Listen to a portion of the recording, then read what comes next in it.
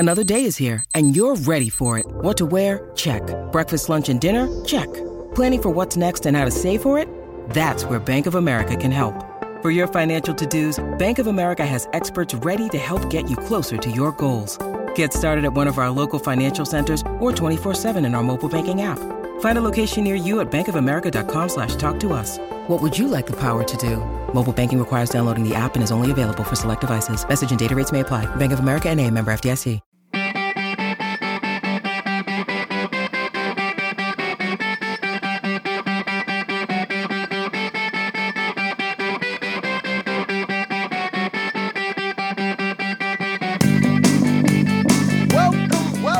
Welcome everybody to the Hockey Think Tank podcast, brought to you by the hockeythinktank.com, a website for all players, parents, and coaches to go to get a little bit of education and a little bit of inspiration regarding the greatest game on the planet. What an episode we have for you guys here today. We are bringing on the head coach at Dartmouth College, Reid Cashman. And Cash, great hockey guy. He grew up in Red Wing, Minnesota, right outside of Minneapolis. Played his junior hockey in the USHL for Waterloo before playing at Quinnipiac. Had a pretty good pro career spanning the ECHL and the AHL. Also played for a year over in Europe before getting right into coaching, where he coached at his alma mater at Quinnipiac, and he made it to a national championship there as a coach. Then he went on to coach at Hershey in the AHL, Washington Capitals in the NHL, and now he is just past his first year with Dartmouth. So awesome hockey guy. But before we do get over to Cash, let's bring on another awesome hockey guy in a one Jeffrey Lavecchio. Vex, what's shaking today, my man? Not much, bro, Tato. Just getting ready for the off-season push. Here you go. It's starting, eh? Grind time. We're starting up. Started with my first groups this week. Monday. Starting with my second group tomorrow. It's getting underway. So you're just balancing being dead dog tired with the excitement that you get to go and work out with your guys again, huh? Yeah. I'm stoked. Getting the gym ready, buying a bunch of new equipment. Got a bunch of new deals with different companies. So that's been pretty exciting to be able to do that and get new equipment in for the guys and start programming with it. But it's getting ready to be go time, baby. I like it. Well, this was a great conversation with Cash here. Just obviously a great hockey guy, but a great human too. And I feel like there's a lot that came out of this episode that me, you, and everybody listening can really take and use in their own lives or coaching careers, whatever it may be. It's crazy. There's some people in the hockey world that, it's probably like a lot of people you hear like, oh, he's a good guy. About like Cash, like I've only heard like he's a great guy. Like people like, it's like when people talk about you, their voice changes, their inflection changes, their tone changes, like the way that they speak about him. So I was really excited to get him on. I won't lie, I wish I wasn't so damn tired right now, and I could have been a little more lively on this one, but it was fun just sitting back and listening to somebody with such a great hockey mind like him kind of talk about, everything that he's been through. And what a cool story of how he got to coach in the NHL too. Like, it's just, you have to think that had a lot to do with how he carried himself as a player and his reputation, and your reputation precedes you everywhere you go. It's such a small hockey world. So cool for him to be still, young and have already accomplished so much in the game of hockey, both as a player and a coach. Yeah. One of the things we've talked about before that I think really rings true, especially in this situation with Cash, is like, you're almost always on an interview, and he played for Todd Reardon in the AHL when Reardon was coaching there. And then when Reardon was in Hershey and then in Washington, he was like, hey, I want to bring this guy. And Cash had a lot of success at Quinnipiac. And because of the way that he played, because of the way I'm sure he carried himself and how much he cared and stuff, he was on an interview as a 25-year-old player playing in the AHL, right? And, he got the job at Quinnipiac because Rand loved him from when he was a player. So like, it's kind of similar with me. Like, I got the job at Cornell. I played for Shave. He wasn't going to hire me unless he had trust in me and my work ethic and things like that. So I just think like just the way you treat people, the way you carry yourself, people notice that for the good and the bad. Right. And so it's just it was really cool for him to say that and for us to hear it. Just great kind of like wisdom. Yeah, and I love that saying, "You're always on an interview." You know, I think that not that you should ever live like your life scared or nervous or anything, but just like always putting your best foot forward and treat people right, work hard. Treat people right and work hard, and good things potentially are going to happen. Maybe not on the time that you want them to happen, but if you treat people good, you care, and you work hard at it, then typically things seem to work out for people that do those things. Right. You know? Right. So he's killing it. He is killing it. So many different experiences that he was able to share, you know, talking about his time in Washington, coaching John Carlson, taking over a new Division I program, you know, his time at Quinnipiac as a player and as a coach. So a lot of really good nuggets in here for people to take out of it. I certainly took some notes on the stuff that he was saying. So very, very, very cool stuff. Before we do get over to Cash, we do want to thank the people that allow us to continue to push this podcast and keep it going. We want to thank Gel Sticks, our title sponsor, GELSTX.com. Go there, use the coupon code ThinkTank, one word, and get a discount on your weighted training sticks. It is getting to be the spring season. They also have lacrosse sticks. They also have golf clubs. So if you want to get better, hockey, lacrosse, or golf, go to gelsticks.com and use the Think Tank coupon code. Get a little bit of a discount. Might as well. Everybody loves saving money. I could also thank, I would like to thank Train Heroic. That's the sick, cleanest app in the world for online workouts. It's where I house all of my training. It's how I train all of the junior teams that I work with in organizations throughout the season. And off-season prep phase, the number one, the first phase of the off-season workouts I put out. I already have tons of guys and girls using it.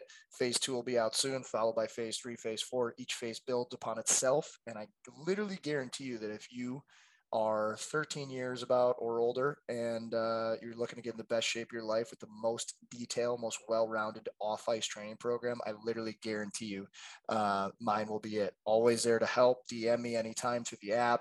Video questions, how is your form, all that stuff. It's always me answering. I don't pay anyone to answer. It's always me. So thank you, Train Heroic. And we also want to thank icehockeysystems.com, the number one resource to get better as a coach or a player and even a parent now. And guys, we have some like incredible things coming up in the next couple weeks and some announcements that we're going to make with Ice Hockey Systems on hoping to change the trajectory for some coaches and some organizations out there. And this partnership has been really, really cool between the Hockey Think Tank and icehockeysystems.com. We've already partnered with them for an associations tab where you can get the full enchilada with icehockeysystems.com. I'm talking about thousands of drills, drill drawing software. You can share it with your teams, with your coaches, with your parents, all throughout. And they have access to the Hockey Think Tank Parent Survival Guide as well, not just educating the coaches, but educating the parents as well. So go to icehockeysystems.com, look for the associations tab with that. We also have some big announcements coming up in the next couple of weeks on some more stuff that we're going to be doing together. And thank you, as always, to all of our amazing supporters. You guys are the reason why we continue to do this. If you can, to help us continue to grow, shoot us a rating, shoot us a review, whether it's on Spotify, Apple Podcasts, wherever you're getting your podcasts today. Helps legitimize us. And when people see a ton of those things, they think it's a legitimate podcast. And so the numbers continue to keep growing and continue to go through the roof. And when we started this 3.5 years ago, couldn't imagine where it has gotten to now, 200 some odd episodes in. And so if you continue to help us by sharing us and doing those things, it just helps us to get into some more cars, some more earbuds, some more households, wherever you are when you listen to us. So we really appreciate those kinds of things. And this is going to be a great one with Reid Cashman, phenomenal coach, phenomenal guy, a lot of different stuff that you can use within your own lives and your own careers, whether you're a coach, a manager, a leader, whatever it may be. So without further ado, let's head on over to the head coach of Dartmouth College, Reid Cashman.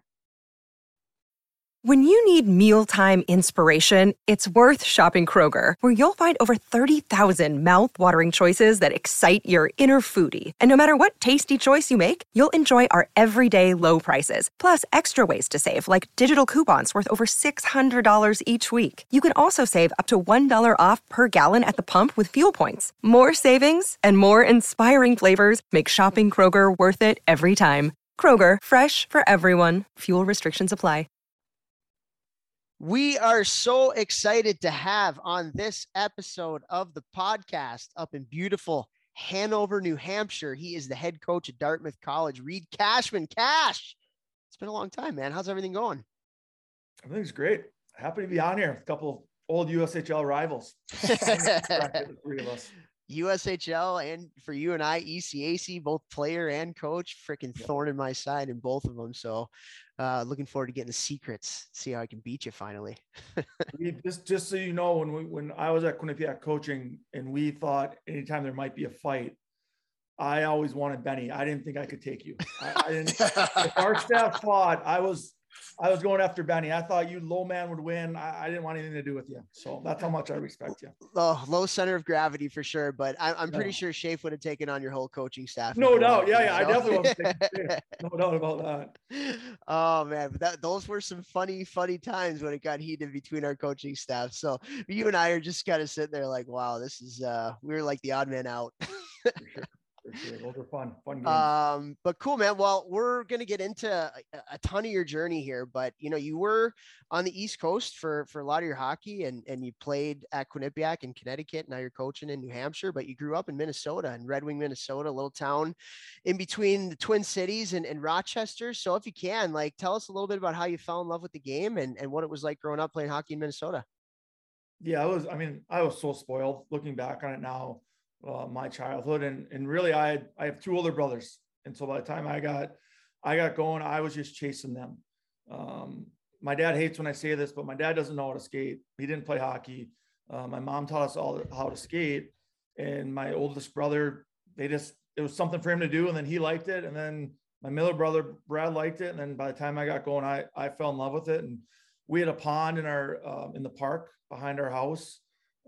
I spent most of my time skating outside, as cliche as that was growing up, and again chasing my brothers. And then I grew up in a small community where I loved hockey, but I played every sport you can imagine. And like my senior year of high school, we played in the state championship game with the same kids that I played sport hockey with when I was 8 years old. Same group of kids. And the majority of those kids played football in the fall. We played hockey in the winter. And we played baseball in the spring. And I didn't become a full-time hockey player until I was 19 years old, and I went down to Waterloo. And so it was never pushed on me. I grew up in this great environment where it was just sport, and it was a sport I loved and competition I loved. And we had a group of us in town that loved it. And I didn't really embrace being a hockey player, right? Quote unquote, until 19 or 20. And that's kind of how I fell in love with it and why. And it's been an amazing journey ever since. That's unreal, man. I mean, I feel like everybody that comes on from Minnesota has a very similar story. I feel like a lot of people have the older brother story too. A lot of younger siblings that have to compete for everything that they get. So maybe there's something to that too. But now that you're a head coach in college and you're a great recruiter when you were an assistant at Quinnipiac as well, how do you kind of go about, because we talk about this a lot with youth hockey and the way that it is nowadays. Like you very rarely see multiple sport athletes. It's funny, actually today, like we signed my daughter, she's 4. We signed her up for soccer, and she also plays hockey. And it just so happened that like they didn't tell us until like this week, and it starts next week, that it's on Wednesday, which is the same night as her hockey. And so she was all like upset that she couldn't go to hockey. She had to go to soccer. But we have these conversations all the time, Vex, right? And I'm like, no, you got to go play soccer. Like you have to choose soccer over hockey sometimes, and it's just a weird thing. But like, how do you kind of maybe talk to these families as a college coach just about your experience and how it's just so different nowadays? And how do you kind of navigate that process with how hockey has become nowadays? Yeah, I guess I try to be as honest as possible, which isn't always what parents or people want to hear. But the first thing I say is that the person that tells you they know the path, they're lying, because we don't know. We don't know the path. Like the 3-sport athlete in high school in Minnesota, or the kid that goes all in at 8 years old and travels the world. Because like you can make it either direction. You really can, and you don't know every variable that's going to come up along the way. And I think sometimes what I have found is families at times get premeditated on, this is the path, and I will do anything to make sure I stay on this path. And I disagree with that philosophy. And I think you have to be flexible. And then The second thing I say is, in my opinion, every choice needs to be based around development. And sometimes maybe a 15-year-old does have to leave their hometown because the development just isn't there. The ability just isn't there. They're in a rural wherever, and there's a really good situation to go play at an academy or a prep school or wherever. But sometimes you should stay and learn how to be the guy and learn how to be a captain when you're 16 and 17 and 18 before you make that jump. And so as long as in my opinion, every decision is based around development and you understand there's pros and cons and you're going to have to live through some adversity either way, then I think you have a chance. And those are my two main points. Cause I don't have an answer. So if I try to give one, I don't think that would go so well. So how do we get more people to understand that there's like so much nuance between it? I mean, Toph and I, it's so hard on podcasts and Twitter and the world of 120 characters and all that stuff. Like everybody's situation is different, but like if you had to give some ideas of things you need to think about before making these decisions, whether you should leave home at a young age, whether you should stay and, maybe play at your level again and be the guy who's going to run the power play, or should you play up a level? And maybe, you're a third, fourth line guy. Like, what are some things you would say to parents and players that are kind of in those tight spots? Delete your social media. And it's hard. Like I can remember, guys, like 16 years old. I was doing this like spring hockey, Minnesota tournament showcase thing. And there's a kid I don't remember his name, but I'll never forget. He had the Omaha Lancers bag tag on. And this kid was 16 years old and he's already had played games in Omaha in the USHL, and this is so pre-social media. But I can remember sitting there being like, "Oh my god, this kid's already made it. I haven't made it." And that was without social media and the anxiety. I can remember that anxiety as a 16-year-old, and there's no value in that, right? And so the message we have to get to families and the kids, ultimately, the kids have to make the decision. It can't be the families. The kids have to make it, and they just have to be true to themselves. And they have to make decisions that are best for themselves. And that's challenging when you're 16, regardless of your situation. But be 16 and now put yourself in this world of hockey and social media. And there's so many people pulling. That's the challenge for us to empower young men in our scenario, but young men and young women in hockey to make decisions that are true to themselves and is their best path. Yeah. And I think something that you were alluding to earlier is really important, where like, if you have a roadmap planned out of, I think you mentioned 8 years old or whatever, or the multi-sport, like things change. Things change on a journey, and you're going to get punched in the face and you're going to get your knees taken out and you're going to have to face some stuff, and things change, plans change. I tore my ACL at 17 years old as a senior in high school in the first game of the season. Like things changed and you have to work through it. And I think having like a flexibility to understand that my journey is going to go in all of these different ways that I didn't premeditate, whether it's an injury, whether it's getting cut, whether it's, maybe figuring out that being at home maybe isn't the best plan. Maybe it's figuring out that what's greener on the other side isn't the best plan either, and I should be staying home. So I think just that flexibility and the understanding of all these kids that are coming up and their parents, that things change and you got to roll with it. And like you said, just figure out, where am I going to develop as a player and a young man or a young woman the best? Who's the best coach that's going to challenge me and push me and make me better? Where's the best environment that I'm going to academically and athletically be satisfied and be fulfilled, So there's so many different factors that go into it. And it's just, I feel like people have this plan mapped out. Oh, I'm going to play midgets at 16. And then I'm going to play juniors at 17. And then I'm going to play Division I at 18. And if I don't, then I'll go play juniors another year. And it's just like, man, like there's so many other things that go into it that are out of your control. Yeah. And and you guys both know this from your playing careers, but it really hit home my 2 years in Washington, and maybe we'll get to that, but like the development never stops. Yeah. Like it never, like you making that midget team doesn't mean you made it, or you making the USHL or D1, or even signing that first contract. Like I'm watching the best players in the world continue to work at their craft. And so if you think like you have to get to a certain level, then that's it. Like you're never, the minute somebody quits developing in the NHL, they get passed by somebody younger.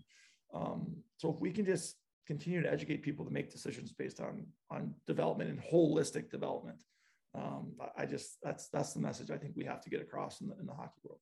I love that. I love that. Well, let's keep on this theme of development here, because you were a defenseman.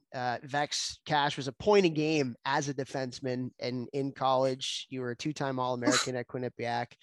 What do you say? Not a big deal. And Not a big deal. A lot of seconds. Yeah. So I wanted to ask you, we have a lot of coaches out here that are looking to obviously develop their players that listen to the podcast. What are maybe 2 or 3 habits or 2 or 3 things as a defenseman who had a lot of success, as a defensive coach who's coached a bunch of unbelievable players that are playing in the NHL, whether it was, the guys in Washington, or you had Devon Taves, who's an unreal defenseman, Connor Clifton in Boston. What are 2 or 3 things that you do with these guys or focus on with these guys that you think really led to their development? Recruited well. That helps. But no, I mean, in all honesty, it's simple. Like it's making, like, as a defenseman, right? And an elite defenseman, I believe this is my core, has to make the simple play over and over again.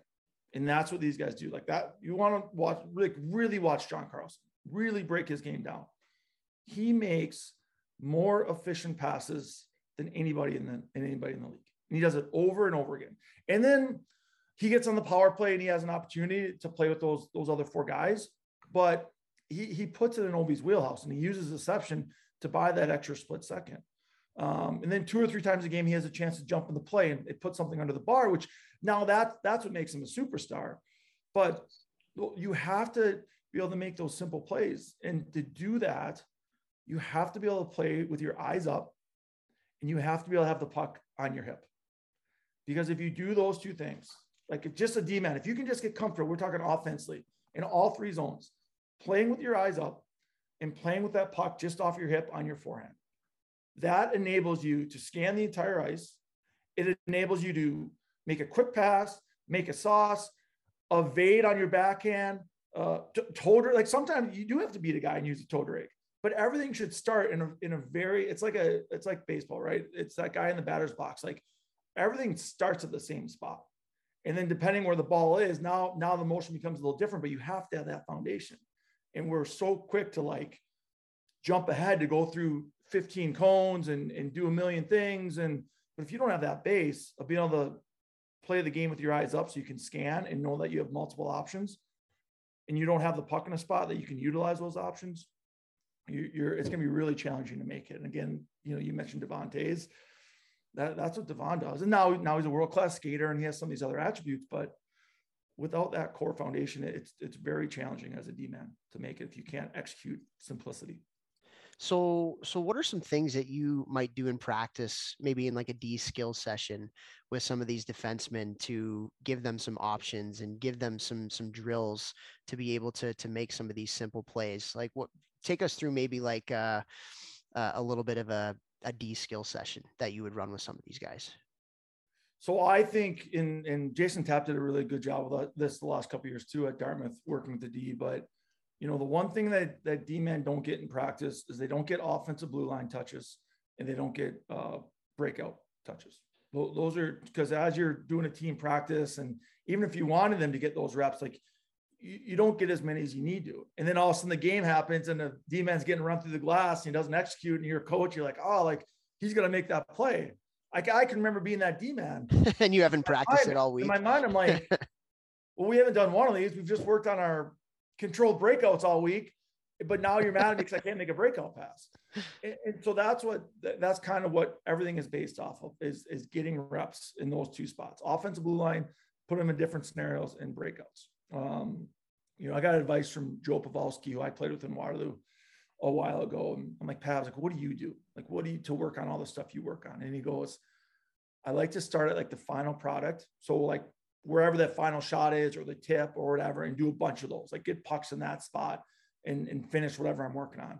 And then he's like, I like to back it up 3 strides or 3 movements before that final play. So I do the final play a bunch, feel that, then I go back it up 3 movements before that final play. And then I back it up, 5 to 7, which is probably a little bit more work. So I don't do as many of those, but I create these patterns that all of a sudden in the game, I've done this a whole bunch of times, with the finishing product being done the most. And I've kind of adopted that a little bit, like with breakouts, like work a ton on like the finish that you want, and then back it up and work on your deception with your feet, and then back it up. And let's talk about your shoulder checks and scanning before you get to that puck. And you make those things with your feet and that deception. And that's been a pretty good philosophy through Quinnipiac, Hershey, Washington, and now Dartmouth. That's really cool. Pavelski, I've heard so many unbelievable stories about him. I get pissed off at him a little bit because he ended my junior career. He basically put Waterloo on his back and beat us in the playoffs. I think that was a year after you left. Yeah. When they won the Clark Cup. But Yeah. what was it like playing with him? Because, I tell a story when I do my team building stuff about Pavelski, where him and I were actually line mates at the USHL All-Star game, my last year playing and his last year playing. And it was just this crazy thing where we were, doing the whole All-Star game thing where you do the pregame skate and everybody feels like an All-Star or whatever. And then while everybody else is off the ice, who's the only guy that's still out there working on his game? It's Joe Pavelski, right? And it's just like, you don't think much of it at the time. And there were actually some people that were like, oh, hey, way to go, Johnny, go hard. Like, working hard in front of the scouts, good for you or whatever. Yeah. And I think about that now. And I think about Joe Pavelski is going to go down as one of the greatest American hockey born players of all time. And then I don't remember the kids' names who were making fun of him for working on his game when everybody else felt like an all-star. And he was like a 9th round pick when there was 9 rounds in the NHL, like 200, whatever. Yeah. And he passed everybody up because he's willing to stay on the ice and work on his game longer than everybody else. And Pavelski, like, he can't even skate. Like he was a terrible skater. Now he's an average skater, maybe. But just these little intangibles from all the work that he puts in has made him an incredible. And that's not to say he's not skilled and smart, because he is very much of those things too. But like, he sees it as a craft. I feel like this is his craft. He's like an artist and he's always trying to work on it. And is that something that you saw in him when he was a player at 16, 17 years old? And has that translated now? You've been able to coach all these amazing players. Is that something that's been consistent with a lot of the best players that you've been able to coach and play with? Well, I guess I would say, like, we were both rookies together in Waterloo and tendered together, and he was coming from Plover, Wisconsin, small town high school hockey. I was same thing, Minnesota high school hockey. But it was pretty evident, even as a teammate, like his IQ was so elite. Yeah. Like ridiculous, like off the charts. And then you combine that with an elite work ethic. So he always had those two things. And probably when we were teammates, I didn't really recognize it. And then you see him go have success at Wisco and you're like, okay. And then more and more you've watched him. And then I trained with him a little bit in the summers early in our careers. And those two things separate him, like elite IQ, elite work ethic, so that his size was average, his skating was average, but like borderline Hall of Famer, and has won everywhere he's ever been.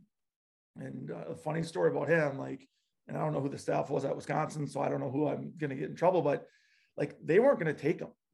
Like they didn't want, like, he was not hometown kid. They were not taking him. He was going to Mankato. Like, he was done. And the way it's been told to me is PK called Wisconsin. It's like, what are you doing? Like, oh, really? The Mankato, and then goes and wins a national tournament. And so that's where, like, if anybody says someone's not big enough or they don't skate well enough, or like, that's just not true. Now you have to be elite with your IQ and your work ethic to counter your skating, but that's what Joe does. And he's very similar to, that's what Nick Backstrom is too. Yeah. Right. And Nick Backstrom's the same way from the standpoint of maybe not every pregame skate, but I would say 2 out of every 3 pregame skates. Nick Backstrom has a coach stand on the other side of the zone and rim them 25 to 30 pucks. Just rim them as hard as you can. And he just takes pucks off the half wall. And I think he's the best in the world at doing it. Like on the power play, because that's their release. It's just rim it over to 19 and he'll handle it. And he just takes it and he'll find a triangle. He'll poise. He'll know he can one touch it. But someone that's already the best at it at his age He signed his big contract. He'd already won a cup. And he was still like, I'm telling you guys, like, I was amazed how much he worked at it. And that's what separates these guys. And then his IQ is the same thing, where very, again, average skater, but he never lost a race. So we talked to our guys at Dartmouth, and I learned this from the Washington staff and watching back. It's rarely the fastest guy in the race that wins it. It's the guy that knows he's in the race first. That's the guy that wins the race in hockey, because the rink's too small, like to make up that much space. So if you know you're in the race before your opponent knows you're in the race, you win it. Whether it's back checking, whether it's a D-man makes the first pass and then he jumps, by the time that forward realizes, oh, that's my guy, too late. Doesn't matter how fast you are. And watch Nick, like, he doesn't lose races because he's so much smarter than everybody else in the race. He knows the race is happening before everybody else. And that's such a good point. Eh? Yeah, that's cool. Like, when you're talking about those two guys, reminds me of a guy who listens to like every podcast, so I'm sure he'll hear this, is Paul Stasny. Like, people said the same thing about him too, all grown up. And we've talked about him a lot on the podcast. Saying, oh, he's not fast enough. Oh, he's not big enough. And it's like, all right, well, had pretty good junior career. Then he goes and wins at Denver. And then he's only been in the NHL, never played in the AHL, and had an unbelievable career. But I also think that he's one of those guys who knows he's in a race before anyone else does, because his IQ is so elite. Yeah. And that's like, we try to work that with the guys that aren't as elite. Well, nobody's as elite as some of these guys we mentioned, but again, like, as a D-man, we make a breakout pass, like, take your 3 strides. Now you don't have to worry about beating somebody up the ice, because you're in the race before the other guy. Or on the flip side, like, if we turn a puck over, get going before you really know what's going on. So you're in that race before the other guy. You're good. It doesn't have to. Yeah, we want our guys to be faster and stronger, but that mentality of winning races and knowing you're in the races was really cool, though, to pay more attention to the last couple of years and trying to bring that to our program right now. Did you see anything, like, being around guys like that they did to work on their hockey IQ? Guys that are that high up, like, they already have it at that level. Yeah, the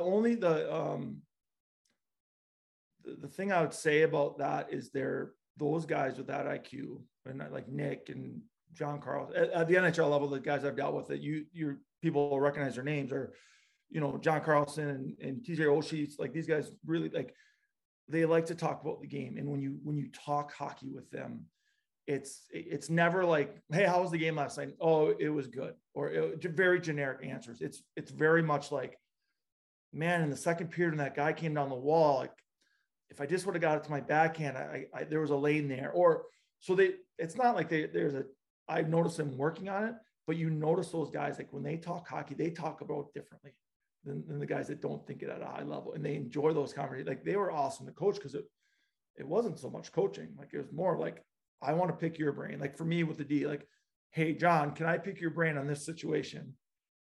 Oh, wow. Like, okay, that's what you're seeing. Perfect. Thanks for helping me out. No, I'll plan something around that. But that's, I guess, what I would say about that. I think it's a really hard skill, but I think those conversations, help keep them engaged, if that makes sense. Yeah, I'll take it a step further too, from a scouting and recruiting perspective. Remember having a conversation with, you probably know, a Minnesota guy, John Rosso, who works for Tampa Bay, like, unbelievable guy, unbelievable scout. And he was telling me a story one time about, I actually think it was in Waterloo, to be honest with you. And he went down to go talk to Brock Besser after a game. And after speaking to Brock Besser about that game, he was like, this kid's going to be special, just because of what you're saying. He just talked about it different. He can recall different things that happened during the game. Hey, yeah, I should have made this play when I did this. Yeah, I remember putting it through for the pass. Like, yeah, like that first goal was kind of on me. And it just like little things like that, where they just understand the game a little bit. And I wish kids would do that more. And I feel like they don't do it a ton. Just being on a bench at the younger levels, at the youth level, it's just kind of like they get back and then they watch the game. Then it's their shift and they get back and they watch the game. Where, like, the higher the levels that you go up, the more conversations you're seeing happen between the players and between line mates. Like, I've put a couple clips out there when the camera pans on the Marchand Pasternak Bergeron line. they're always talking to each other. And I just think that's a really interesting thing and we should, as coaches, really facilitate that, especially at the youth levels, because if we're sitting here talking to Cash and, hey, that's a big thing, is they just talk about the game differently, understanding. You can always pick something up. You can always learn something. And when you're on the same page with your line mates, even by being able to have those conversations, it just goes a long way in development. I also think that's our job as coaches at whatever level to empower our players and also to teach them how to self-evaluate. And so now when they're evaluating any game, let's start with their game, make them be specific about what they're evaluating, and not just base it on points or base it on win-loss, and not just let them get away with, oh, pretty good, or, oh, not the way I want to be, or all the cliches, like probably I said to coaches growing up, like, we need to get these guys athletes to be honest in their evaluations. And now all of a sudden I do think we can teach players to see the game differently by helping them learn how to self-evaluate and be very honest. And that, I think, is where development really takes off, because now all of a sudden you're not waiting for a coach to grab you and say, do this better. It's, this coach has taught me how to self-evaluate. I recognize either my mistake there, or I recognize I had success because it was based off of these habits. And the result of the success doesn't really matter. It's these habits that led to that success. I like that feeling. I need to keep doing that. I need to keep winning that race. I need to keep having my stick on the ice. I need to keep tracking with the goalie at the net front. If I, whatever it is, I think that's a major responsibility for us as coaches. And I played for a lot of coaches because I didn't have a great career. And the guys that are really good coaches taught me how to evaluate myself honestly, because I was very much like Quinnipiac, and I had good coaches like Rand and Benny, but like I was point based. If I had points, I was happy. If I didn't have points, wasn't. Let's go into that. What are some ways players need to think of to evaluate themselves honestly? I think they need to have a foundation that's 3 or 4 main points. Like for a defenseman at Dartmouth, which was the same for a defenseman at Washington and Hershey and in Quinnipiac, one of the major foundations is their stick detail defending. Like if you can't defend with your stick and have really good stick detail and be extremely detailed in it and know when to, like dictate and initiate and where to put it. And there's layers to that. But at the end of the game, or at the end of a practice, a Dartmouth defenseman has to be able to go back to the game and be like, okay, like I broke up that rush because of my stick. That puck got through me because when I went to close, my stick was in the air. I took that penalty because I had 2 hands on my stick and I slashed the guy's hands. Like I broke up, and now it's not as much. And sometimes it's, hey, I got scored on. The puck got through me, but I closed with my stick on the ice. I was moving my feet. And you know what?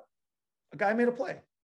And in that case, like, why should you feel bad that a guy made a play against you if your habits were correct? So that's one. Like that's kind of one example I would say of how we can hold these guys accountable in one way, to that foundation of 3 or 4 key things. And then from there, like I think every defenseman at Dartmouth and every forward has basically the same 3 or 4 things. And then there's layers on top of that. Right now you're senior, there's a leadership component to it. Now you're, go back to Washington, like now John Carlson, he had to be a leader. He had to be great on the power play. He had to affect the game offensively, but like he could have 8 or 9, right? Because of the level he was at. Like this year at Dartmouth, we just started with 3, and then you layer him on as guys get comfortable and get more mature with him. So mom and dad listening to this, coaches listening to this, players obviously also listening to this. The first thing he did not say was points, or the second thing, or the third thing, or the fourth thing. When you're evaluating yourself, like, yeah, points are great, but like that doesn't mean you played a good game. It doesn't mean you played a bad game. And I think a lot of times, when you ask a younger player, oh, did you have a good game? The first thing they say is, I had 2 goals. And I said, that's not what I asked you. I said, did you play well? Or they didn't score and they're immediately down and like dejected. And they're like, I didn't have any points this weekend. I'm like, I didn't ask if you had points. I asked how'd you played, Yeah. So mom and dad, when you're asking, your player, like how they played and stuff. That's a good lesson that you need to like hammer into their little brains.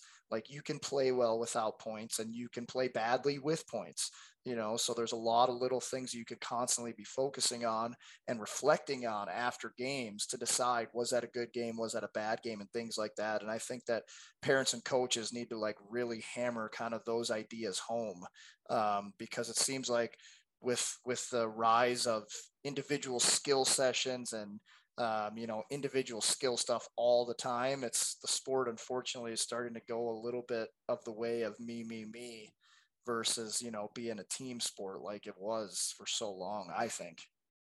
Yeah, and I guess just like ultimately to be an elite hockey player, you need to be highly efficient and highly consistent, right? Like you need to be able to make that play, whatever it is, and you have to be able to do it over and over again. And the only way to be those two things, efficient and consistent, is to be based around habits. Like, because anybody can make a play, right? Like something can happen to them, puck and bounce to them, and they can make that play. But to be that efficient and that consistency, and I don't blame us, but I think us as coaches and leaders and mentors need to take some ownership. And well, what does a 16-year-old have at his disposal? He has a cell phone that gets clips immediately, and not just your guys' clips, but most clips are just like the highlight reel. So if you watch the NHL recap, the highlight reel, all you see is that individual moment. And so that's what you want to emulate.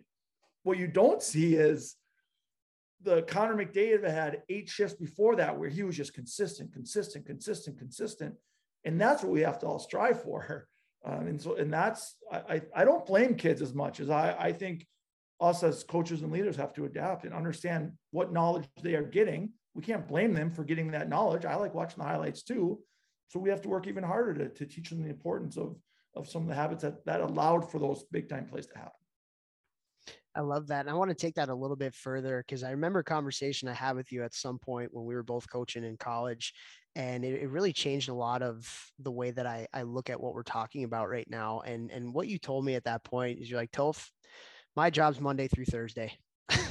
My job's Monday through Thursday. That's my game day. And it's my job to develop the habits in my players that I'm coaching so they can go out and they can play free on Friday and Saturday night when it's game time, and they don't have to think, and I don't have to coach very much in terms of the individual side of things. And that just always really stuck with me because it's such a simple thing, but it's such a profoundly impactful thing in our coaching is making sure like we really treat our practices like game days for us. Like that's our show. And I wanted to ask you that and ask you to kind of just expound on that a little bit more on your philosophy as it relates to, hey, like practices is my job. Let's let the guys play free. Cause I feel like a lot of coaches, especially at the youth level, like you see coaches screaming all the time, the remote control coaches that are telling where guys need to be at all different times during the game.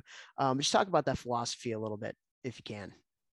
Yeah, I think I guess I've said this probably a couple of times now, but everything is habit-based and you just I believe in forming habits and creating habits and then letting those habits take over and it becomes instinct. And when you play instinctual, the game all of a sudden becomes faster. You're not even playing faster. You haven't gained any steps, but all of a sudden you're a lot faster hockey player because your habits allow you to do that. I also think we coach the way we all had experiences with coaches, right? Like I had some amazing experience with some people. Like I was so fortunate, some of the people I played for, but I also played for and was in some scenarios where I didn't love how I was coached and then you get a chance to be a coach. And to me, I try to take the things I really love from people while being true to myself. But then I also, how do I want to be coached how did I want to be coached? And I always struggled with the constant feedback, right? Like, especially when it was result based, especially when it was, you had to be 5 feet over there, or like this one crushed me because I had terrible feet, right? I'm a terrible skater. Still, I'm a terrible skater. And I would get beat, right? As defensemen get beat. The best players in the world. You watch highlights, Victor Hedman gets beat every once in a while, right? That's what happens. That's hockey. But I would get beat. And I would have a coach that say, you got to gap up. right? Got to gap up, too slow. And at the time I was like, okay, that's kind of normal. That's what a coach does. But then I got into coaching. I was like, well, how did that help me? Like, what is that? I mean, I know what it means to have better gap, but you haven't given me any tools to establish gap. Like that, another one of our foundation facts is establishing gap. Like we should always be establishing gap. And how do you do that? Well, you take 3 to 5 strides. You're in the rush and then you scan the puck. And so now you either keep going in the rush or your gap's already established. You hold the offensive blue line until you're forced out, right? You don't just bail. Like, how do you establish gap? And so that always stuck with me because I wish, I thought I could have been helped with my skill set with been given tools and some different habits that would have allowed me to maximize my skating. And so that's really where my coaching comes from is those experiences, and where like, I'll never, ever tell a kid to gap up. Cause I don't think I will, a lot of what we do, guys, is we'll go back. It's kind of the past thing, but we'll go back 3 to 8 seconds on almost every clip. And that's what we teach. We teach that 3 to 8 seconds before. We rarely teach the final product. And if you go to those 3 to 8 seconds before the actual moment, that's where you either cheated it or you're honest about it. And that's what we try to focus on. That's really interesting. It goes back to the being process oriented. You were talking about with the stick detail earlier, like you could have done everything right and the guy just made a play. If you rewind it 3 to 8 seconds back, you see the foundation of the thought process of what they're processing in what they're seeing in the game. You're seeing the habits, whether they did them or whether they didn't do them. And now you can actually give them some critical feedback where they can have some habit changing, as opposed to like, didn't get the job done, you suck. Or you did get the job done. But it's like, hey, you got it done here, but maybe you were a little bit lucky too. Like it goes both ways. And I just think that's awesome advice. I think that's great. This game is so challenging. Like it's the other 5 guys on the ice are trying to do the opposite of what you're trying to do. Like we're going a million miles per hour. Like it can hit a stanchion in the glass. It can hit a shin pad. It can hit it's not football where you just get to stop and reset. It's not baseball. This is a game that's built around mistakes and taking advantage of mistakes or breaking the chain of events. So one mistake doesn't turn into 3 or 4 that turns into a goal against. And so if you get wrapped up in perfection and you get wrapped up in the one play and you forget about making the next play, it becomes very difficult. And so we try to eliminate that as much as possible. It's not easy, but and the best players I've been around are able to do that. And that's where I've learned that from. That's awesome, man. That's really, really cool. Mother's Day is around the corner. Find the perfect gift for the mom in your life with a stunning piece of jewelry from Blue Nile. From timeless pearls to dazzling gemstones, Blue Nile has something she'll adore. Need it fast? Most items can ship overnight. Plus, enjoy guaranteed free shipping and returns. Don't miss our special Mother's Day deals. Save big on the season's most beautiful trends. For a limited time, get up to 50% off by going to BlueNile.com. That's BlueNile.com. I want to switch a little bit here, and I want to talk to you about your time at Quinnipiac. I obviously got the chance to coach against you when you were there, and you see what Quinnipiac has become over the past decade or so, going from a Division II school to consistently in the tournament now.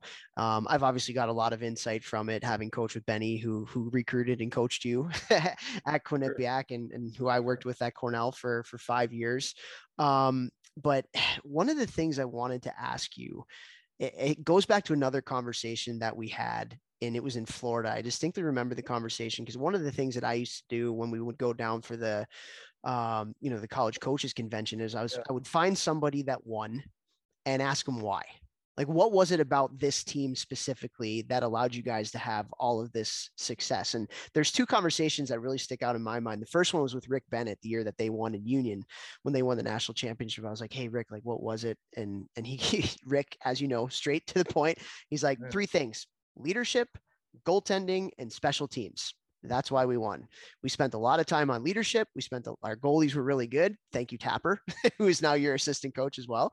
Sure, and special teams. They had some good players and they were unreal on power play and penalty kill. I was like, that's why we won.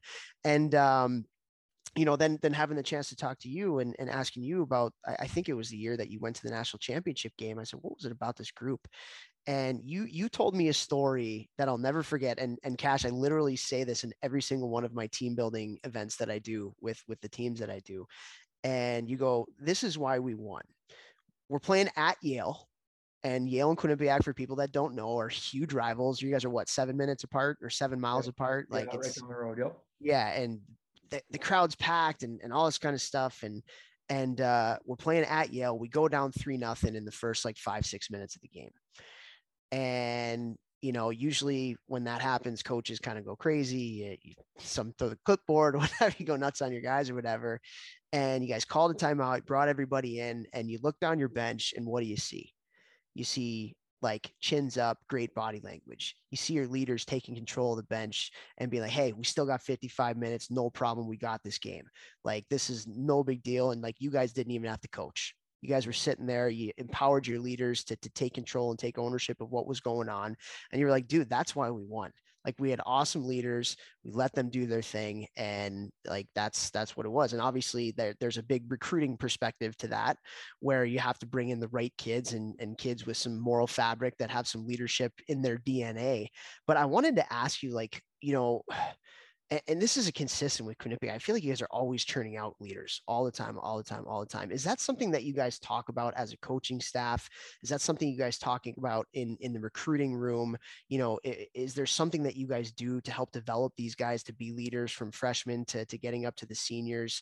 It was a story that really, really stuck with me, kind of like the other one. And I wanted to ask you about the leadership perspective there. Yeah, I think that's a good question. And as I've kind of like been away from, Quinnipiac for 7 years now, right? I was so entrenched in it for so long. And I take a step back and I look back at the teams I was fortunate to be a part of. And then now we play against them, right? You're watching them. That's never fun. Yeah, there's so many similarities. I think the recruiting Rand has always put a priority on character.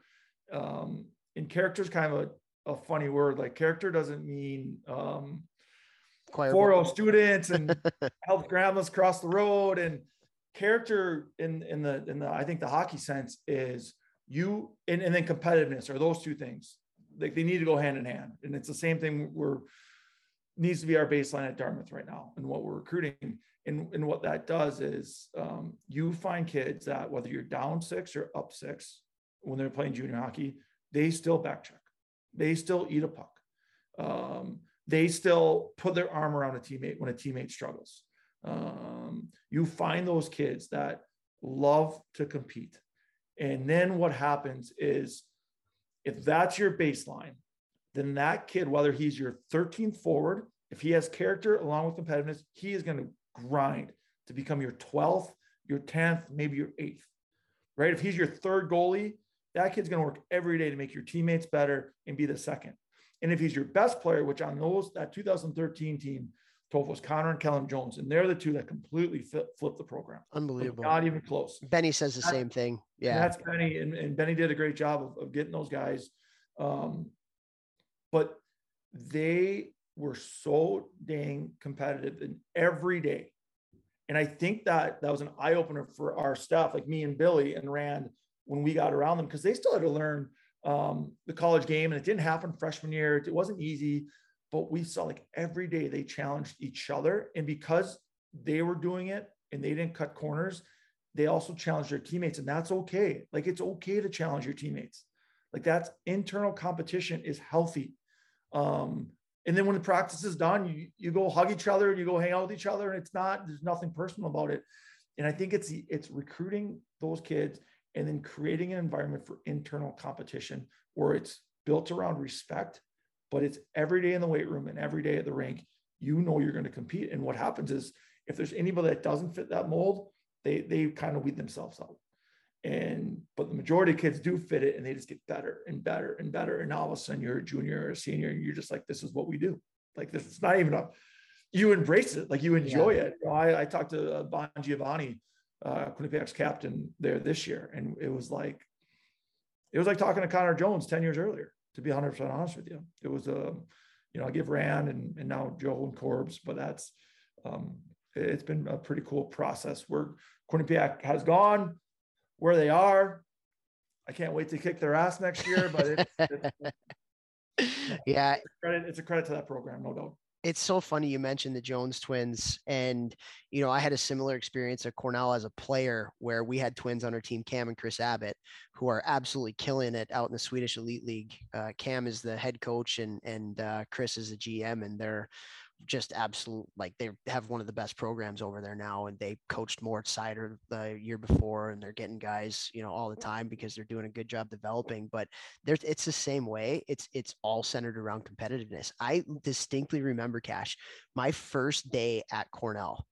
We didn't even have a skate schedule, but we're like, hey, everybody's in, let's freaking skate or whatever. And I'm like, all right.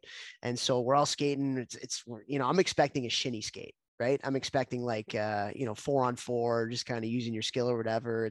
It's August at this point, right? And the puck gets chipped into a corner, and Cam and Chris Abbott go, and they start an absolute rugby scrum. I still remember it vividly, right by the Zamboni doors at Cornell. and I'm sitting there on the bench, and then I look over, and like the other guys on the bench are like, yeah, get them, like, like, oh, and I'm like, man, like, this is just different. This is just different. We won the ECAC that year. We were a goal away from the Frozen Four. Same thing the next year. And the Abbott boys were juniors that first year, seniors the next year. And they weren't the most talented people in that class or the team. Chris was our fourth line center, and Cam was our third line left winger. And they went on to have unbelievable careers over in Sweden and did so good for themselves. And when they graduated, like we graduated some highly skilled players that year, like a Matt Molson, for instance. Our biggest loss was Cam and Chris Abbott because of what they brought every single day to practice and to the locker room, and that just competitive spirit that was so contagious for everybody else. Like, you were an outcast almost if you couldn't live up to that level. And honestly, and I talked with Rass about this, Rass from his time at Harvard. Now he's in Omaha. I did a lot of work with him this year here in Chicago. Like, there's not a lot of that anymore. Like at the youth hockey level, just that ultimate competitiveness. And you always talk to kids about like what can set yourself apart for a scout to want to really see you. Obviously the skilled of the skilled is going to stick out. But if you're not that skilled, which 90% of the people that are playing in hockey games, they aren't, you can set yourself apart by that competitive spirit.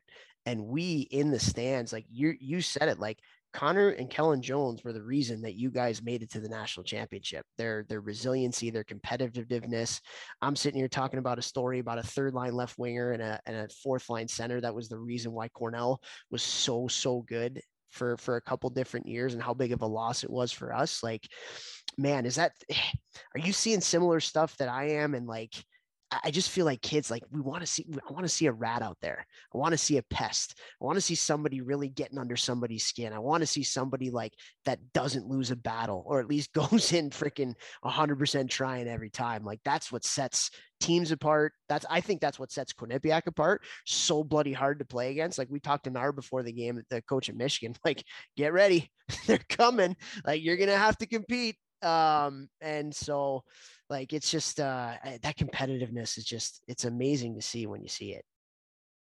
Yeah. And I think it's I think it's there, but you have to create a program that, allows for it. And you have to have non-negotiables that a lot, when you bring in the right competitive kids, like, you have to create an environment that allows them to be as competitive as they can and brings kids with them.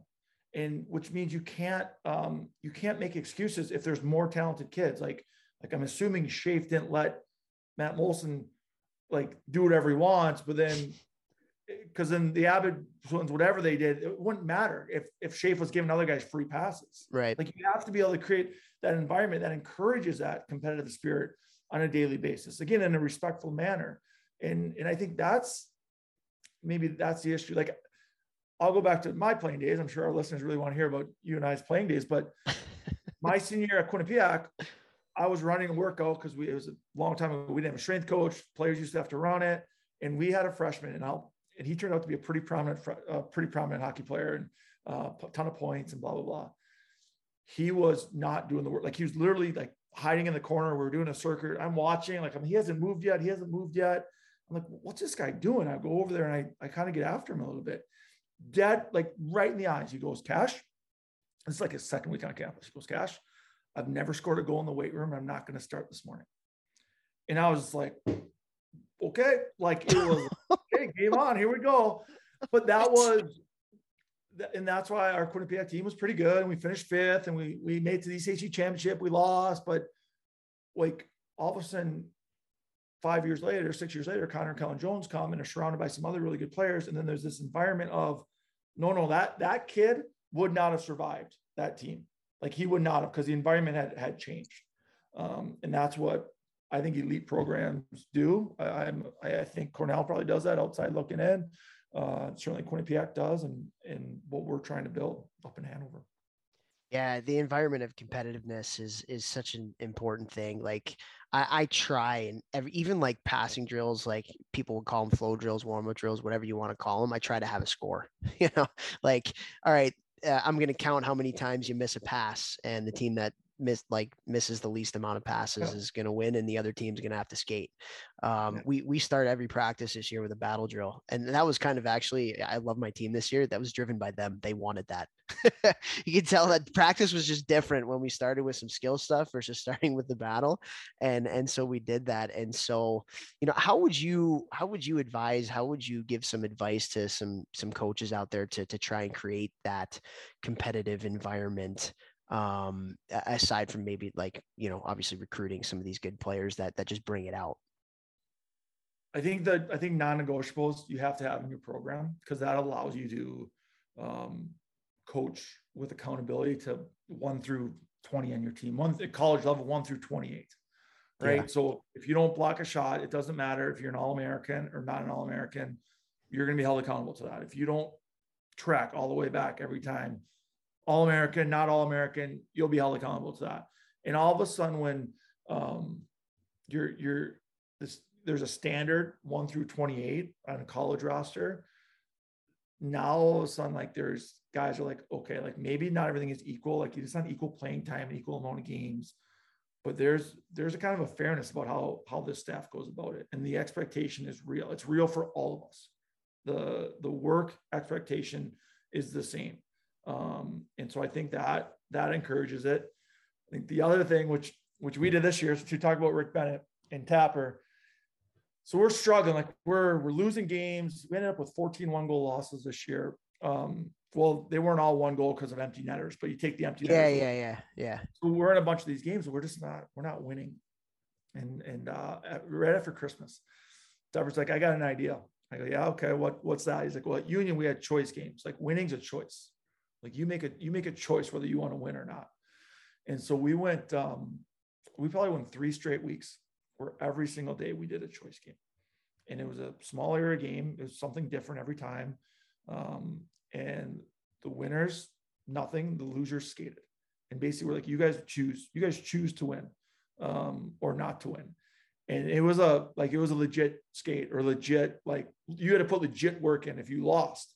And all of a sudden what happened was the intensity of those games was once they figured out like, oh, okay, this isn't going away, the intensity was through the roof. And then what happened was after that game was over with, the rest of practice was elevated because all of a sudden there was some adrenaline and some emotion and some purpose to practice. And then we got away from it because we had some like 3-game weeks with COVID. And it was funny going into the playoffs. We had our captain, Harry Markel, come, was a great captain. And, or we were just going to we do this 3-on-3 neutral zone game. Like we do a decent amount. And all of a sudden Harry goes, choice game today, boys. Like didn't ask me, didn't say, like, he just was like playoffs, choice game. And there was no, actually, I'm sure there were some grumblings like after the first couple of days, like what's going on with these coaches, but towards the end, it just became part of our identity and guys like embraced it. There was no like during the skate complaining or like, it was awesome. Like you can't do it every day for the whole year. And we might have even did it a little bit too long to start, but like, it was a great idea by Jason, and it's something we'll keep going with. That's unreal, man. I love that. I was sitting with Nerado watching the USA 40-man camp for next year, and he was talking about the exact same thing that Toph was saying. He was like, he's like, yeah, this drill right here, like, I'd love to see this be a battle and see who really wants it. He said that they love starting off drills with just a quick battle, just to see, get the guys' heads in it, get energy. And like Toph said, like, something I always did as like a leader on all the teams I played on is I would just turn things into competitions, whether they were won with the coaches or not. I'd be like, all right, it's black versus white. Like, let's go. Like, lunch is on this, or cappuccinos, or whatever, what's on the line, boys. Did you say cappuccino? Hold on. Did you just say you played for cappuccinos? Maybe a macchiato, maybe a latte, maybe like a nice bottle of red, a nice Chianti or Cap. Hey, you're playing in Europe, you gotta live like they do. Gotcha. Yeah, Gotcha. Cash, I want to ask you about a couple of coaches that you worked with. And so I want to I'll ask about Rand. We had the opportunity to coach against you guys a lot. We had some heated battles and some great games against you guys. And, you guys were just so freaking hard to play against.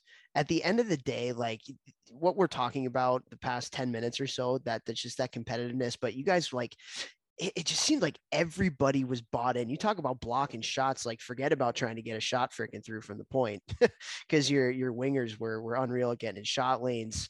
Like the F1 was always right on the D, like the way you guys played, especially your neutral zone. There was the gaps like we were talking about earlier. There's just no room out there, So I wanted to ask you, like, how does Rand kind of go about creating that kind of culture from his point of view? Every coach is different. Every coach is authentic to themselves. What's kind of special about him that's allowed you guys to be so hard to play against and to have all of this success? And it's interesting too, because I'm similar in the fact that I got to play for and coach with my college coach, and you're the same. You got to play for Rand and then coach with them, and you learn so much getting in the coach's room and getting behind the bench with them too, and the method to the madness. What do you think has allowed him to really elevate that program to the next level? Yeah, I mean, as competitive as a human as you're going to be around, so that you start with that. He got the job. He was practiced at midnight. He made $4,000. He's a full-time history teacher, high school history teacher, because that's where the program was. And he just competed his way to where it is right now. And that you feel that, like, you don't like him a lot of the times as a player. You feel his competitiveness. And even on his staff, you feel it, but it's also like, you also know, like, this guy's in the battle with us. Like, he's emotionally invested in this thing. And then his work ethic is awesome, with the work he puts in during the week to have a plan. And then the third thing, which is non-negotiables. That's one thing I've really taken away from Rand. Like, you take away from everybody you've been around, and the competitiveness is natural to who he is, right? And the work ethic is natural. And I'd like to think I have those two things, but the non-negotiables is what I think separates him. And, the example I've used before when talking about Rand would be Sam Annis, who was an All-American for us, and, undersized, so unbelievably skilled, two-time All-American, like, has led the HL in scoring, I think, incredible hockey player. But Sam, like, same thing. If Sam didn't block a shot, he missed a shift. If Sam didn't back check, he missed a shift. Now, if Sam tried to make a play at the offensive blue line, and this is where I give Rand a lot of credit, because he's also flexible, and he adapts, and he gets better, and he's not stuck in his ways. If Sam tried to make a play at the blue line, he didn't sit him for that, because he knew, like that, he needs to get a little rope there, and he was okay with that as long as Sam forechecked, as long as Sam blocked shots, as long as Sam tracked back. Well, then you know what? Sam needs some rope to be able to make plays, and he trusted Sam to do that. And there's a balance there that after 28 years, he's found a pretty good way to do it. But it's, again, I was with Bon Giovanni last summer. We actually went golfing with an alumni event, and I brought up a drill, and I was like, "You still do this drill?" He goes, "Oh yeah." I go, "Rand still grab you and move you 6 inches to the left?" He goes, "Oh my God, it drives me crazy. Like, what's the big deal? It's 6 inches." But it's like, that's what makes Rand good, man, because it is detailed, and he's competitive about it. And like, no, if I want you to be here, this is where I want you to be. And then it just becomes part of the culture. That's funny. For as much beef as Shafe and Rand have or had or whatever, they sound very similar. Oh yeah, of course. You can know that without me even knowing Shafe. You can like, Yeah. of course they are. You know. Oh, that's so funny. The other guy that I wanted to ask you about is Todd Reardon, a good Chicago boy. He was the head coach in Washington when you were coaching with the Capitals. And I have two stories about him, actually. One is, so he's from Chicago, played for Chicago Young Americans growing up, same youth organization that I played for. And he was playing out in Edmonton at the time. And I don't know if he was injured or like just getting out there later or whatever, but he practiced with our team. We had a Bantam team at the time, and he came out and he skated with us. And as an NHLer, he brought everybody in and was giving us some words of wisdom or whatever. And he goes, "You want to know what the most important thing is for you guys if you want to make it to the next level?" And we're like, eyes wide, the NHL guy. Yeah. And he's like, "Communicate." And we were like, "What?" He's like, "Communicate. You have to talk on the ice. You have to make the game easier for your teammates who have the puck." And he told a story about how his defensive partner in Edmonton at the time was Boris Mironov. And Boris Mironov, known to have a little bit of an ego, known to be a little bit of a prick. And he would say that nothing would get Mironov so pissed off as if he was going back for a retrieval and you didn't talk to him. Like he would literally like ice you out and want to fight you if you didn't do that. And that always just kind of stuck with me. And the fact that we got to learn that lesson as 14-year-olds was just really, really cool. And so just a little neat story about him. But, the other thing is I just put out a tweet on Instagram of him just a few nights ago where he drew up a face-off play in Pittsburgh on was it a 6-on-5? No, it was like 5-on-3. I can't remember. It was a power play. 5-on-4. Yep. 5-on-4 power play. Yeah. And he drew up the play, and then they executed it perfectly. Crosby it went Gensel to Crosby over to Malkin behind the net, right out to Letang, and he scored. And it was great, just the fact that they executed it. But for me, the special part of the clip was right after that, the camera panned over to the bench. And the boys were so freaking pumped, and they were all giving Reardon like fist bumps, and like he was all into it, and he was so excited about it. And it just kind of seemed like the guys had his back a little bit, and there was that camaraderie between the players and the coaches, which at the NHL level is of the utmost importance for how long of a season that is, and how you have to hold them accountable and make every day not like Groundhog Day and stuff. So I wanted to ask you about your time in working with Todd and how that was in Washington as well. Yeah, I mean, so Todd, I played for Todd my second year pro, and so wow, okay, yeah, so that's like, it was in Wilkes-Barre. He was the assistant, and a lot of what my first year I had Jimmy Hughes, which is like Luke and Quinn and Jack Hughes' father, and he was the best I ever worked with on stick detail. I learned so much from that guy. It was incredible. It was like I'd never played hockey in my life before I played with him. Wow. With stick. And then my next year I got Todd, and like how we defend rushes and the habits and like the foundation, like that was my second year in Wilkes-Barre. That's what he was doing. And I was, I had zero confidence. Like my rookie year in pro hockey, I was shattered. Like I went from All-American, Big Fish, Small Pond, Quinnipiac. I go to pro hockey. I was healthy scratch, I think 35 games in the American League. My rookie year, I ended up playing 7. I played a lot of years in the coast. They didn't re-sign me. Like I went from the most confident hockey player in the world to the least confident, and nothing to do with ability. And so Todd was kind of there to pick up the pieces, and it was a foundation. So I learned a lot from him, played from that year, and then we kind of went our separate ways. And then he's the one that called me randomly in August 2016, I guess, and was like, "Hey, we need a guy to coach the D. I know you're doing at Quinnipiac stuff that I'm doing in Washington with the D. Are you interested?" And I was like, "Man, I wasn't looking to leave. I didn't apply. But I started thinking about it, and me and my wife, and we didn't have kids yet, and interviewed for it and got it. And so then I got to kind of work under him for 2 years when he was the assistant, Washington, running the D. I was in Hershey, communicated a ton. They win the cup in 18, and then he gets promoted, and he brings me up with them. And I'm 35. They just won the cup. The 7D had won the cup the year before. Brooks Orpik is 3 years older than me. I'm like, they're raising the banner. My first game, they're raising the banner. I'm like, wow. I thought, I was like, am I supposed to be here? Like, I'm like, I should be at least 10 rows back and really in the upper deck. So anyway, I learned a lot from Todd on the habit based in the foundation piece. He is an elite hockey mind, like really, really sees it at a different level, and then has the work to match that. And then he can connect, like he connects with players. I think as an assistant, he's probably as good as there is, to be honest with you. Yeah. I think as a head coach, which I'm still finding that balance, it's not as easy to connect with 28 guys, or it's not as easy to connect if you have to send a guy to the minors, or you have to, it's just different. Right. And I think that was one of his challenges as a head coach, but as an assistant, it's like, this guy's good. I've seen that clip that you showed, I'd already seen. And I've seen that more times than you can even imagine. The reason he connects with the players, and I don't think it has anything to do with the NHL, he connects with the players because they know he puts the work in, and they know that he's earned their trust, that the knowledge that he's giving them, it comes from a prepared place, and it's going to help them.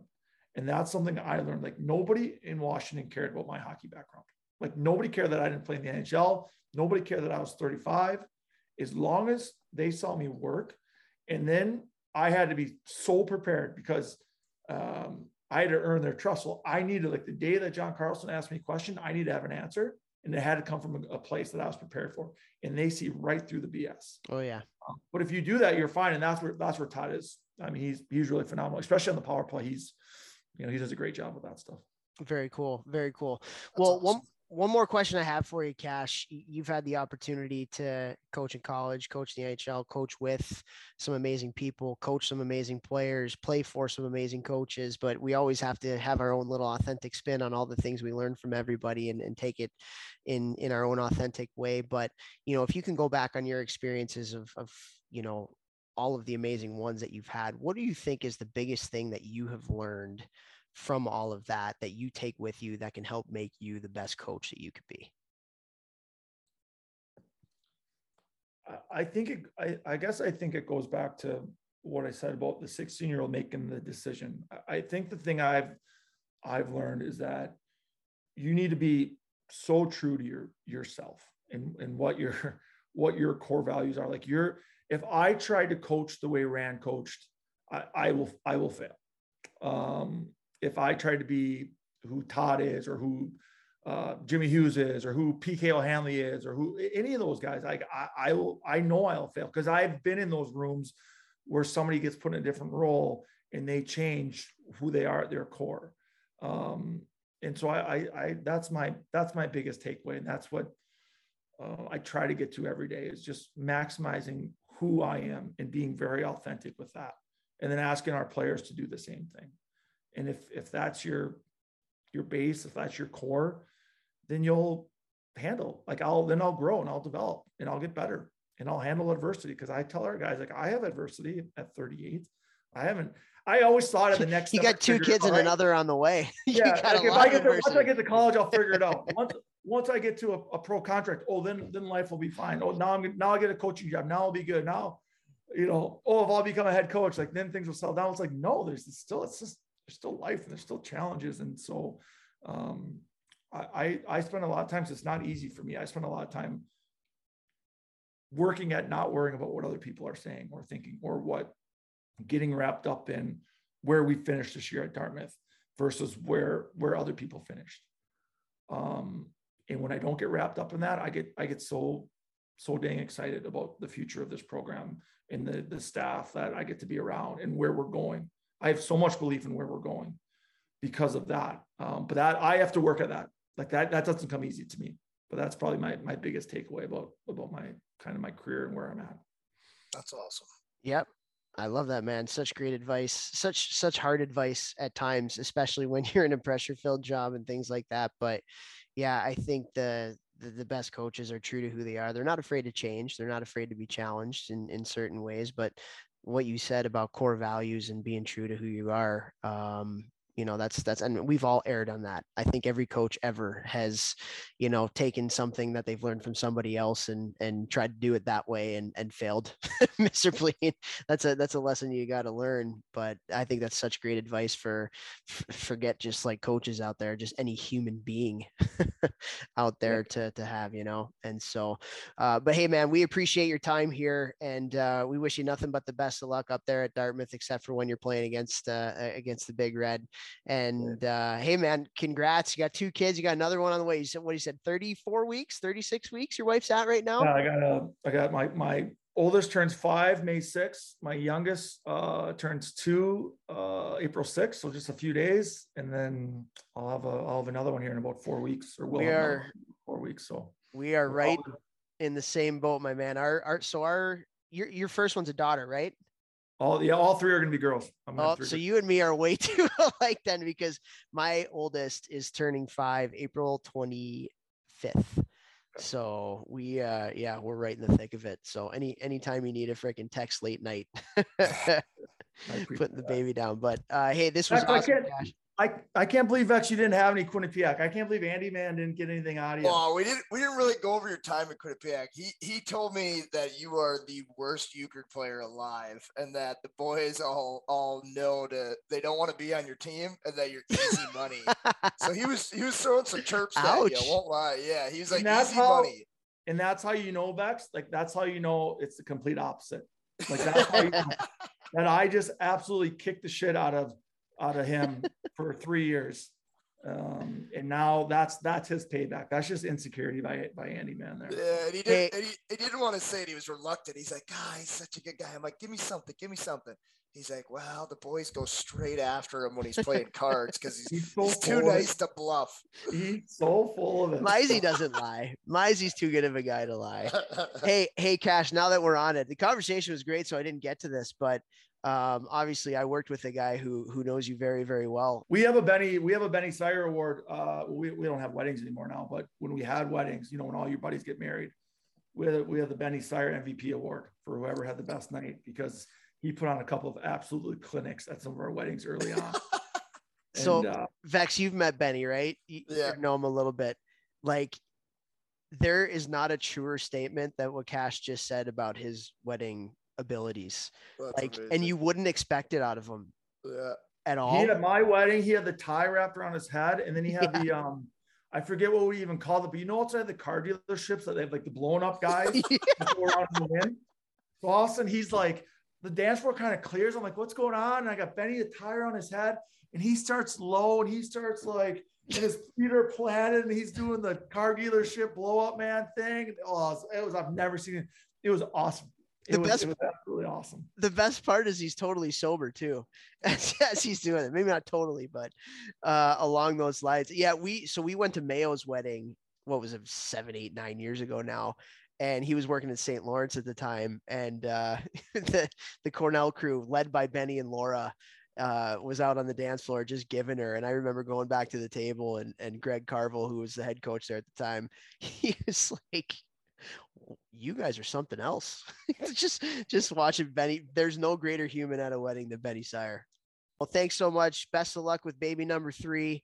And keep doing a great job up there at Dartmouth with Tapper and Tibbs, and big things ahead up in Hanover for you guys. So best of luck, and appreciate your time. Thanks, guys. Same to you guys. Keep this thing going. And if you need any help in the future with anything, or getting players or any of my contacts, don't hesitate to reach out. So. Just thank you. Take that Twitch out.